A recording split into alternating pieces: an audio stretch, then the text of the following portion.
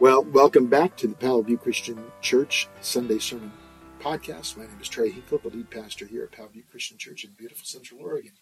It's good to have you with us.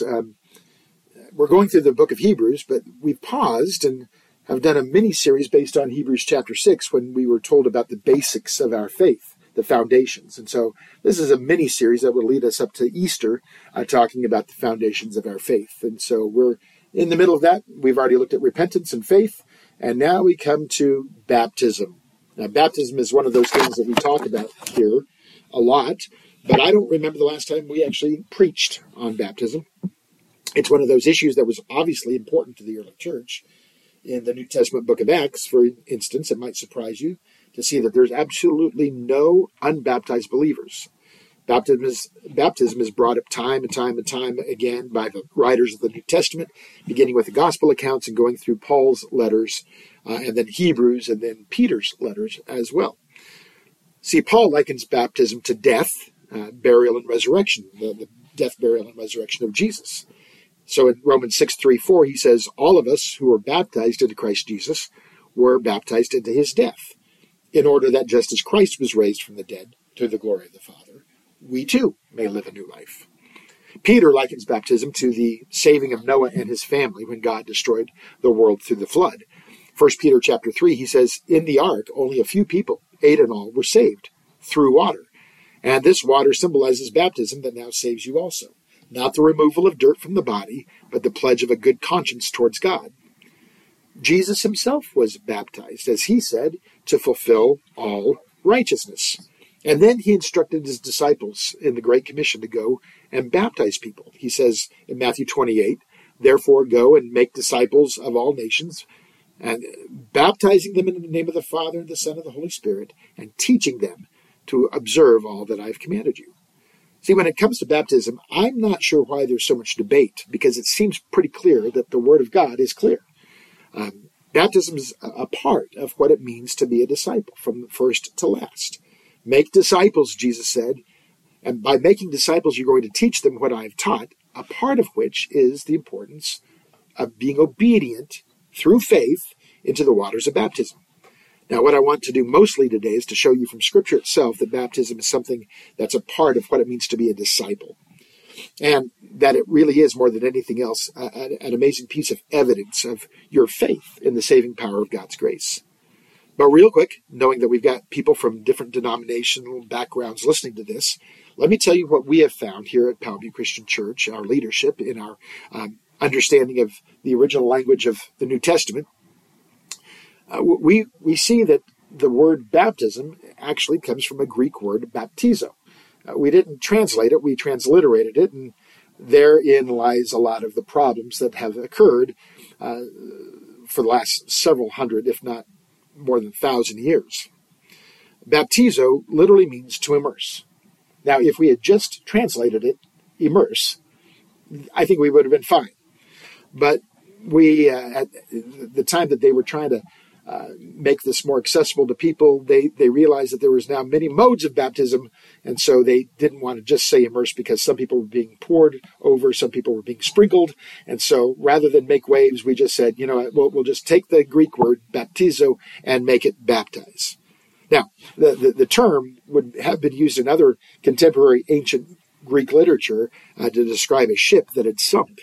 So when we talk about baptism here, we do teach about full immersion in water as being baptized.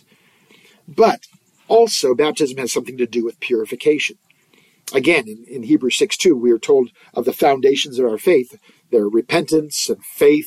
We talked about those two things. Then he says instruction about washings, keep that word in mind, about the laying on of hands and of the resurrection of the dead and eternal judgment.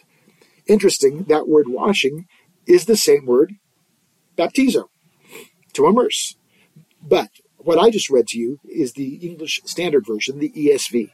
Their translation of washing there is actually a pretty good one, because there's a connection between baptism and ceremonial washings. The ceremonial washings would be for purification in Judaism. In the Bible and other Jewish texts, immersion for ritual purification was done to restore ritual purity in certain instances. For example, according to the Mosaic law, Jews would become unclean if they came into contact with something dead. The law then would require them to go through these washings, these immersions, before being allowed to take part in temple worship and other social interactions. It was then this intention to be washed clean, purified ceremonially, that the authors of the New Testament connected baptism to. Now, at this point, I want to pause and tell you what is clearly written in Scripture in regard to the remedy of our sins, lest you hear something I'm not saying. Listen to these passages. Again, 1 Peter chapter 1, verses 18 through 20. For you know that it was not with perishable things that you were redeemed, but with the precious blood of Christ, a lamb without blemish or defect. Ephesians 2:13. But now in Christ Jesus, you who previously were far away have been brought near by the blood of Christ. And Colossians 1:19 through 20. God was pleased to have all his fullness dwell in Jesus, and through him to reconcile to himself all things by making peace through his blood shed on the cross. So you see, I'm not saying that the water in baptism is the agent of salvation. That water doesn't save you. In fact, when we baptize people, it's not holy water that we use. It's common water that comes from the plumbing. We're not saved by the water. There's too much evidence in the Bible that makes it clear that the agent of salvation is Jesus' blood. And yet, we must ask how we respond to all that the Bible says then about the power of baptism and how it connects us with the death, burial, and resurrection of Jesus and plays then such a huge part in our demonstration of faith. See, I know the typical question is, well, is baptism necessary for salvation? Now, that's a lot to unpack in that question. Necessary, essential, is it necessary? Now, in my own study, I'm studying what it means to be saved, what salvation is all about. I've discovered some cool things. Like, for instance, did you know that the Bible speaks of 3 distinct and yet connected experiences of salvation? There is, of course, the moment of your conversion. That's what most people think of when they say, are you saved? It's like, well, when were you saved? They want to know that moment of conversion. The Scripture calls that justification. That's when it's just as if you've never sinned. You've been justified. You've been forgiven. Slate is wiped clean. Beautiful. But the Bible also talks about salvation as an ongoing cleansing of our sinful nature, because we still struggle with our sinful nature. And the Holy Spirit dwells in us and chips away at what is not godly and recreates in us the image of Jesus. He makes us holy. This salvation is sometimes known as sanctification, but they use the same word, salvation. Are you being saved? And then finally, there's the moment that we step from this life into eternity, where we no longer have to struggle with that sinful nature because we've been made perfect. We're with the Lord. This is known in Scripture as glorification. And again, it's the same word, being saved. Yeah. So when I get asked that question, is baptism necessary for salvation? I like to shoot back my question. Well, which salvation are you talking about?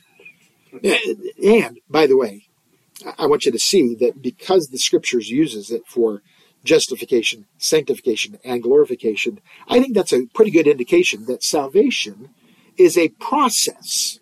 Yes, it begins with conversion. It ends in heaven.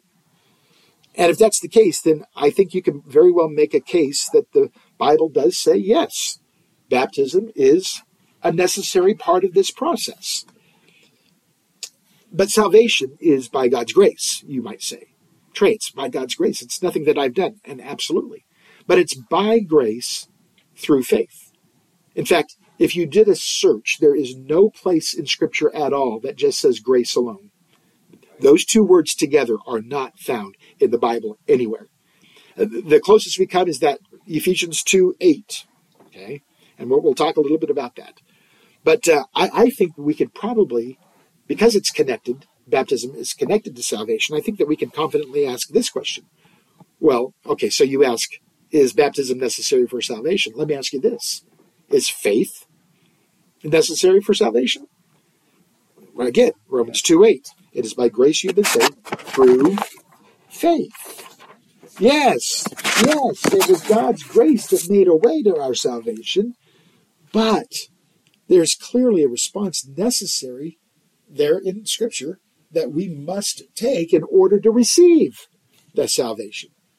Even if God called somebody specifically to faith, there's a response that is always called for. Remember, Hebrews 11:1, his faith is the evidence, the proof of things not seen. For example, Paul, the apostle, is relating his conversion story in the book of Acts, chapter 22. His conversion had taken place several chapters before this, but he's telling the story, and he talked about how he was on his way to Damascus to persecute the Christians, and he was blinded by this great light. And he hears the voice of Jesus, who says, "Why are you persecuting me?" And he goes, "Who are you, Lord?" He goes, "I'm Jesus, the one you're persecuting." So then Jesus tells him to get up and go into the city and go meet with a man named Ananias. So according to Paul, again in Acts 22, Ananias lays hands on him to restore his sight and then shares the gospel with him.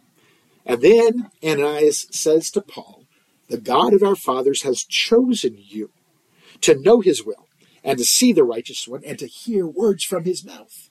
You will be, Paul, his witness to all men of what you have seen and heard. And now, what are you waiting for? Get up and be baptized and wash your sins away, calling on his name." So Paul was saved, called by God's grace. But there was faith as well. He had to respond. His faith involved a response that was clear. Get up and get baptized, calling on Jesus' name. Not, you know what? Be baptized when you feel like you're ready to be baptized. Or why don't you go through this 4-week course on the meaning of baptism, and then we'll get you baptized. Ananias says, "What are you waiting for? Get up, do it, and calling on Jesus' name as you are baptized." By the way, for those who like to quote Romans 10:13, that everyone who calls on the name of the Lord will be saved, it's pretty plain in Acts 22 that Ananias saw a connection between calling on the name of the Lord and being baptized. Interesting. When Paul was imprisoned then, in his missionary journeys because of the gospel, he was in Philippi. He had the opportunity to pass along this same message of grace, faith, obedience. Paul and Silas were thrown into jail. And instead of commiserating, they were singing praises. And right around midnight, there was this huge earthquake that occurs, and it breaks open all the cell doors, so all the prisoners could escape. The shackles miraculously fell off, and the jailer knew that his life was in stake now, because when you're a Roman jailer and your prisoners have gone free, your life is gone. So he's getting ready to kill himself, and Paul calls out and says, Don't do it. Everybody's still here. And then in Acts 16, the jailer brings Paul and Silas out and says, "What must I do to be saved?" And they replied, "Believe in the Lord Jesus, and you will be saved, you and your household." Then they spoke the word of the Lord to him. So they're teaching, like Jesus tells us in the Great Commission, teach everything that I've commanded you. So they were speaking the word of the Lord to him and to all the others in the house. And at that hour of the night, the jailer took them, washed their wounds because they had been beaten up before they got thrown into jail. And then immediately, he and all of his family were baptized. A physical response to their belief. I think these incidents in the life of the early church make it plain that baptism is the evidence of some pretty powerful things going on in our life. God offers salvation. God gives us the opportunity to receive salvation. But then God commands that there be evidence of our salvation, evidence of our faith, evidence of our obedience, and evidence of our salvation. And that's where I want to park today. First of all, baptism is evidence of faith. You have to have a lot of trust to give your body and put it into the hands of somebody who is going to dunk you underwater, right? See, there's a lot of trust there, and that mirrors the trust that we have in the saving power of Jesus. We don't baptize ourselves, okay? It's not a work that we do. It's a trusting in somebody else doing something for us. It's an act of faith that is a type of a greater act of faith when we trust in the work of Jesus saving us on the cross. He did the work through his life, death, and burial and resurrection. Then God calls us to trust what Jesus did was good enough to open the way to eternal life. We don't have to follow the law anymore perfectly in order for us to get to eternal life. But there's repercussions. Jesus said in John 14:19, because I live, you also will live. And so by going through baptism, you are declaring your faith in that principle that Jesus died and was risen again. And we proclaim our faith in that and our trust in his death, burial, and resurrection. Now, if you've watched a baptism before, you can see how going under the water is being connected to death and burial. And of course, when somebody raises you up out of the water, you see how that connects to Jesus' resurrection. So Paul puts it like this in Romans 6. We were buried with him by baptism into death, in order that just as Christ was raised from the dead by the glory of the Father, we too might walk in newness of life. So our baptism is evidence of this faith, this trust that we have, that because he lives, we too will live. Number two, because baptism is an evidence of faith, then accordance with what we studied last week, we can say that baptism is also evidence of our obedience. Jesus said it like this in John 14:15. If you love me, you will keep my commandments. Now that sounds like a Jewish mother. If you love me, you'll do what I say. Jesus commands us to be baptized. Therefore, baptism is a profound act that serves as proof that we have a willing heart to obey. And so I could then even ask a third question. Is baptism necessary? Is faith necessary? Let me ask you this. Is your heart necessary in the work of salvation? I think so. I don't think God just said, hey, I want you to go through this meaningless ritual that through that I'll give you eternal life. From the very beginning, God has wanted our hearts. And by being willing to submit and being obedient in baptism, it shows God where our heart is. Abraham's example showed his heart, faith that is willing to obey. It's all about our heart. It's our intent, our desire to be in an obedient relationship with our God. On the day of Pentecost, for example, when the Holy Spirit fell upon the apostles and the disciples, Peter preaches this sermon. This is all in Acts chapter 2. When he was done, we're told 3,000 people believed that God raised Jesus from the dead, and 3,000 were baptized. Again, you hear the message, you have faith, you express faith, and then you're baptized. There's an obedience there. When people, though, go back to Romans 10, verse 9 this time, and say, well, that if you confess with your mouth that Jesus is Lord and believe in your heart that God raised him from the dead, you shall be saved. It doesn't say anything about baptism there. Well, what do you think Paul meant by confessing Jesus as Lord? Don't you understand what a Lord is? It's a boss. It's a CEO. It's a ruler. It's one you obey. And so if that ruler, that Lord, says, I want you to be baptized, and we say, no, then our hearts are not willing, and therefore there is no, well, if there's no obedience, that's another issue that we have to deal with. So if you say Jesus is Lord, but don't walk in obedience, what does that say about the power of that kind of faith? Remember what Jesus said in the Sermon on the Mount. Not everyone who says to me, Lord, Lord, will enter the kingdom of heaven. It's got to be more than just our words. It's got to be a willing heart to obey. Now, it should be getting clearer and clearer that it's about our intention, the willingness to obey. So, for instance, some like to bring up the thief on the cross, to whom Jesus imparted salvation.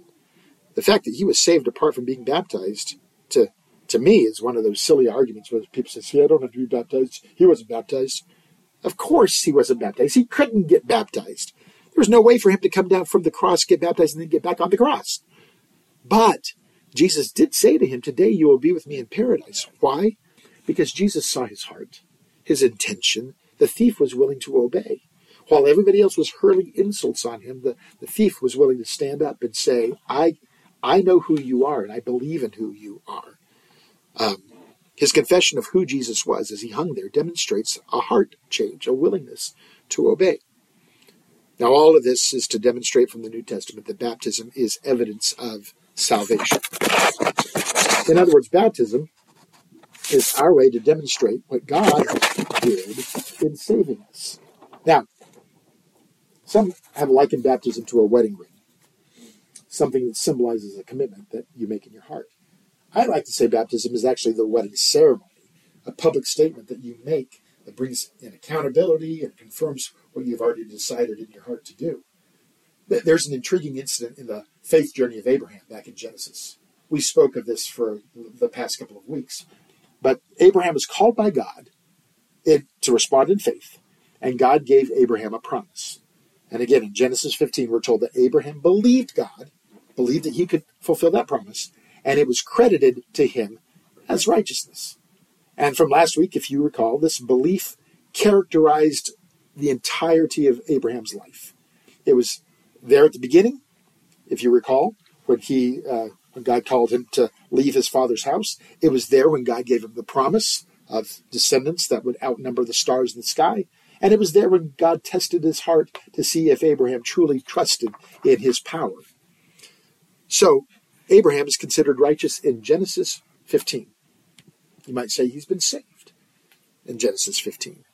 Then two chapters later, God reestablishes that covenant promise with Abraham and lays out the terms of the covenant in Genesis 17.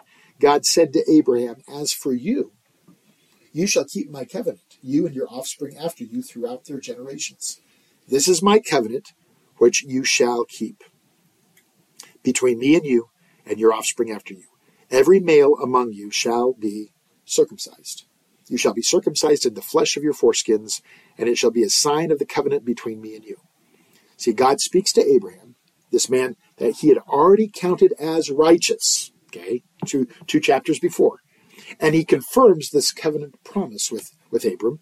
And then he commands that there be a mark of that covenant that would forever be a sign that there has been an agreement, a covenantal relationship between God and Abraham and his descendants.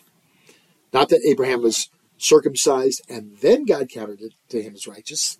That happened 2 chapters previous. But Abraham once again demonstrates a heart that is willing to obey when God has him go through this ritual of circumcision. In other words, the circumcision was evidence of Abraham's faith, his obedience, and his salvation. So now we jump back to the New Testament teachings of Paul in Colossians 2. In verses 11 and 12, he says, "In him also you were circumcised, with a circumcision made without hands, by putting off the body of the flesh, by the circumcision of Christ, having been buried with him in baptism, in which you were also raised with him through faith in the powerful working of God, who raised him from the dead." Do you see this? Paul is connecting the mark of the old covenant, which was circumcision, to now the mark of the covenant in the New Testament, baptism. Now, again, I think that we could start to look at baptism as the mark of the new covenant, especially when we receive teaching in the New Testament regarding letting go of the old self, letting that old self die, to cut that part off. We're crucified with Christ, and now we are a new creation. Okay? Without circumcision, Abraham would not have had evidence of being a new man. Without baptism, it would seem that Scripture would come to the same conclusion. My final passage for this message comes again from the book of Acts, where a Gentile man, a Roman centurion in fact, a guy named Cornelius, had been preached the gospel message by Peter. And according to Acts chapter 10, Peter was preaching, and the Holy Spirit came on all who heard the message. And the circumcised believers who had come with Peter were astonished that the gift of the Holy Spirit had been poured out even on the Gentiles. That Peter said, "Can anyone keep these people from being baptized with water? They have received the Holy Spirit just as we have." So he ordered that they be baptized in the name of Jesus Christ.